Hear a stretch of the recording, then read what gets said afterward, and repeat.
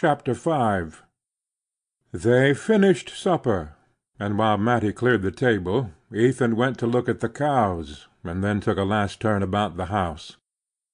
The earth lay dark under a muffled sky, and the air was so still that now and then he heard a lump of snow come thumping down from a tree far off on the edge of the wood-lot.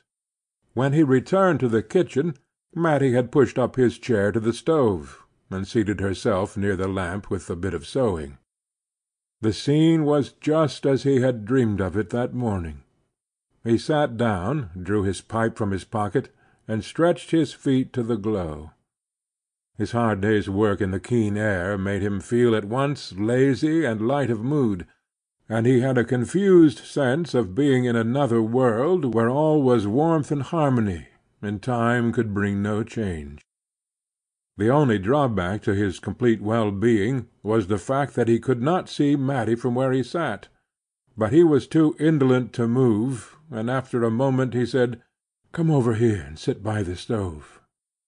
Zena's empty rocking-chair stood facing him.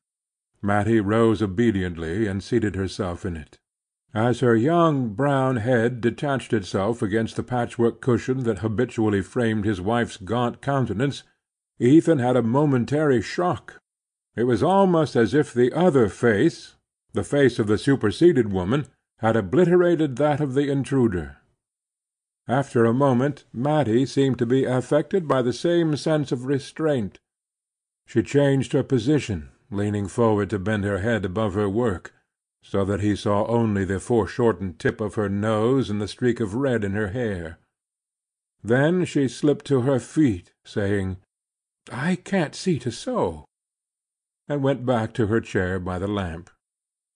Ethan made a pretext of getting up to replenish the stove, and when he returned to his seat he pushed it sideways that he might get a view of her profile, and of the lamplight falling on her hands.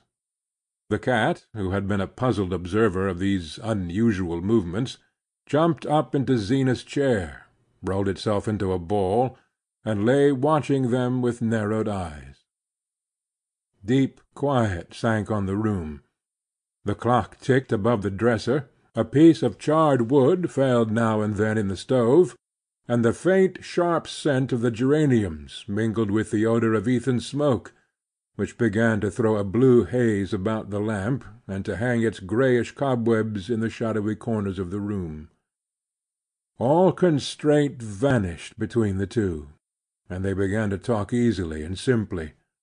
They spoke of everyday things, of the prospect of snow, of the next church sociable, of the loves and quarrels of Starkfield. The commonplace nature of what they said produced in Ethan an illusion of long-established intimacy, which no outburst of emotion could have given, and he set his imagination adrift on the fiction that they had always spent their evenings thus, and would always go on doing so. "This is the night we were to have gone coasting, Mat," he said at length, with the rich sense as he spoke that they could go on any other night they chose, since they had all time before them. She smiled back at him. "I guess you forgot." "No, I didn't forget, but it's as dark as Egypt outdoors. We might go to-morrow, if there's a moon." She laughed with pleasure, her head tilted back, the lamplight sparkling on her lips and teeth. "That would be lovely, Ethan." He kept his eyes fixed on her, marvelling at the way her face changed with each turn of their talk, like a wheat-field under a summer breeze. It was intoxicating to find such magic in his clumsy words, and he longed to try new ways of using it.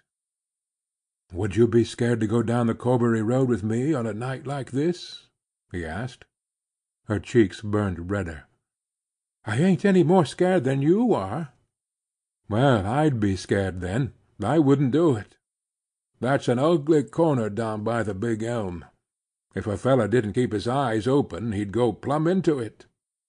He luxuriated in the sense of protection and authority which his words conveyed. To prolong and intensify the feeling, he added, "I guess we're well enough here." She let her lid sink slowly in the way he loved. "Yes, we're well enough here," she sighed. Her tone was so sweet that he took the pipe from his mouth and drew his chair up to the table. Leaning forward, he touched the farther end of the strip of brown stuff that she was hemming. "Say, Mat," he began with a smile, "what do you think I saw under the Varnum spruces coming along home just now? I saw a friend of yours getting kissed." The words had been on his tongue all the evening, but now that he had spoken them, they struck him as inexpressibly vulgar and out of place. Matty blushed to the roots of her hair, and pulling her needle rapidly twice or thrice through her work, insensibly drawing the end of it away from him. "I suppose it was Ruth and Ned," she said in a low voice, as though he had suddenly touched on something grave. Ethan had imagined that his allusion might open the way to the accepted pleasantries, and these, perhaps, in turn, to a harmless caress, if only a mere touch on her hand. But now he felt as if her blush had set a flaming guard about her. He supposed it was his natural awkwardness that made him feel so. He knew that most young men made nothing at all of giving a pretty girl a kiss, and he remembered that the night before, when he had put his arm about Matty, she had not resisted. But that had been out of doors, under the open, irresponsible night. Now, in the warm lamplit room, with all its ancient implications of conformity and order, she seemed infinitely farther away from him and more unapproachable. To ease his constraint, he said, "I suppose they'll be setting a date before long." "Yes, I shouldn't wonder if they got married some time along in the summer." She pronounced the word married as if her voice caressed it. It seemed a rustling covert leading to enchanted glades. A pang shot through Ethan, and he said, twisting away from her in his chair, "It'll be your turn next, I wouldn't wonder." She laughed a little uncertainly. "Why do you keep on saying that?" He echoed her laugh. "I guess I do it to get used to the idea." He drew up to the table again, and she sewed on in silence, with drooped lashes, while he sat in fascinated contemplation of the way in which her hands went up and down above the strip of stuff, just as he had seen a pair of birds make short perpendicular flights over a nest they were building.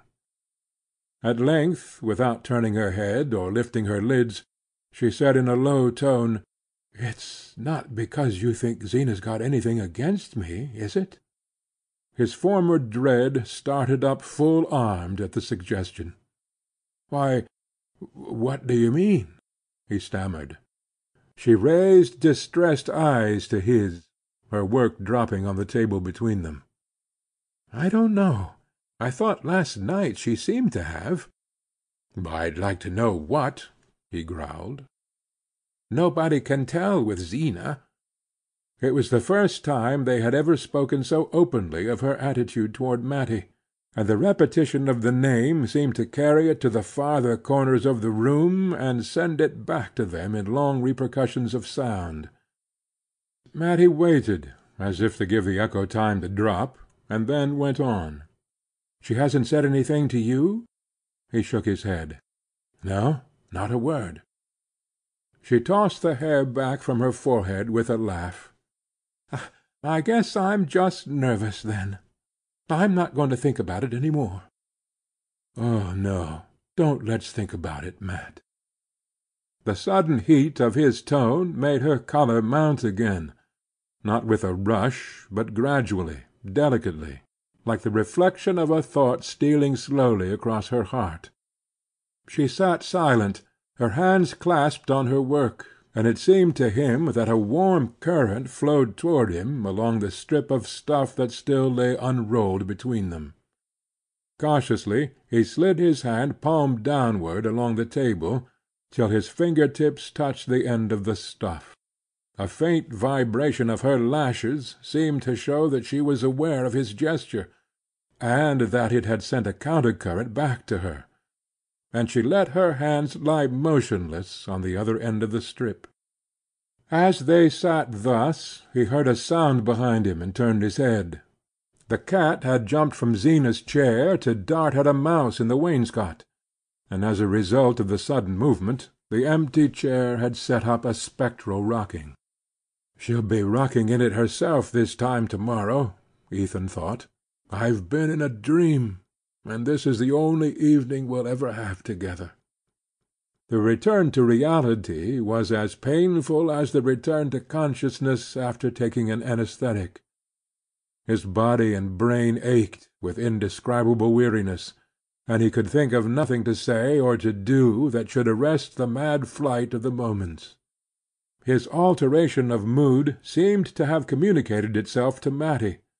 She looked up at him languidly, as though her lids were weighted with sleep, and it cost her an effort to raise them. Her glance fell on his hand, which now completely covered the end of her work, and grasped it as if it were a part of herself. He saw a scarcely perceptible tremor cross her face, and without knowing what he did, he stooped his head and kissed the bit of stuff in his hold. As his lips rested on it, he felt it glide slowly from beneath him, and saw that Matty had risen, and was silently rolling up her work. She fastened it with a pin, and then, finding her thimble and scissors, put them with the roll of stuff into the box covered with fancy paper, which he had once brought to her from Bettsbridge. He stood up also, looking vaguely about the room. The clock above the dresser struck 11. "Is the fire all right?" she asked in a low voice. He opened the door of the stove, and poked aimlessly at the embers. When he raised himself again, he saw that she was dragging toward the stove the old soap-box lined with carpet in which the cat made its bed. Then she recrossed the floor, and lifted 2 of the geranium pots in her arms, moving them away from the cold window. He followed her, and brought the other geraniums, the hyacinth bulbs in a cracked custard bowl, and the German ivy trained over an old croquet hoop. When these nightly duties were performed, there was nothing left to do but to bring in the tin candlestick from the passage, light the candle, and blow out the lamp. Ethan put the candlestick in Matty's hand, and she went out of the kitchen ahead of him, the light that she carried before her making her dark hair look like a drift of mist on the moon. "Good night, Mat," he said, as she put her foot on the first step of the stairs. She turned and looked at him a moment. "Good night, Ethan," she answered, and went up. When the door of her room had closed on her, he remembered that he had not even touched her hand. Chapter 5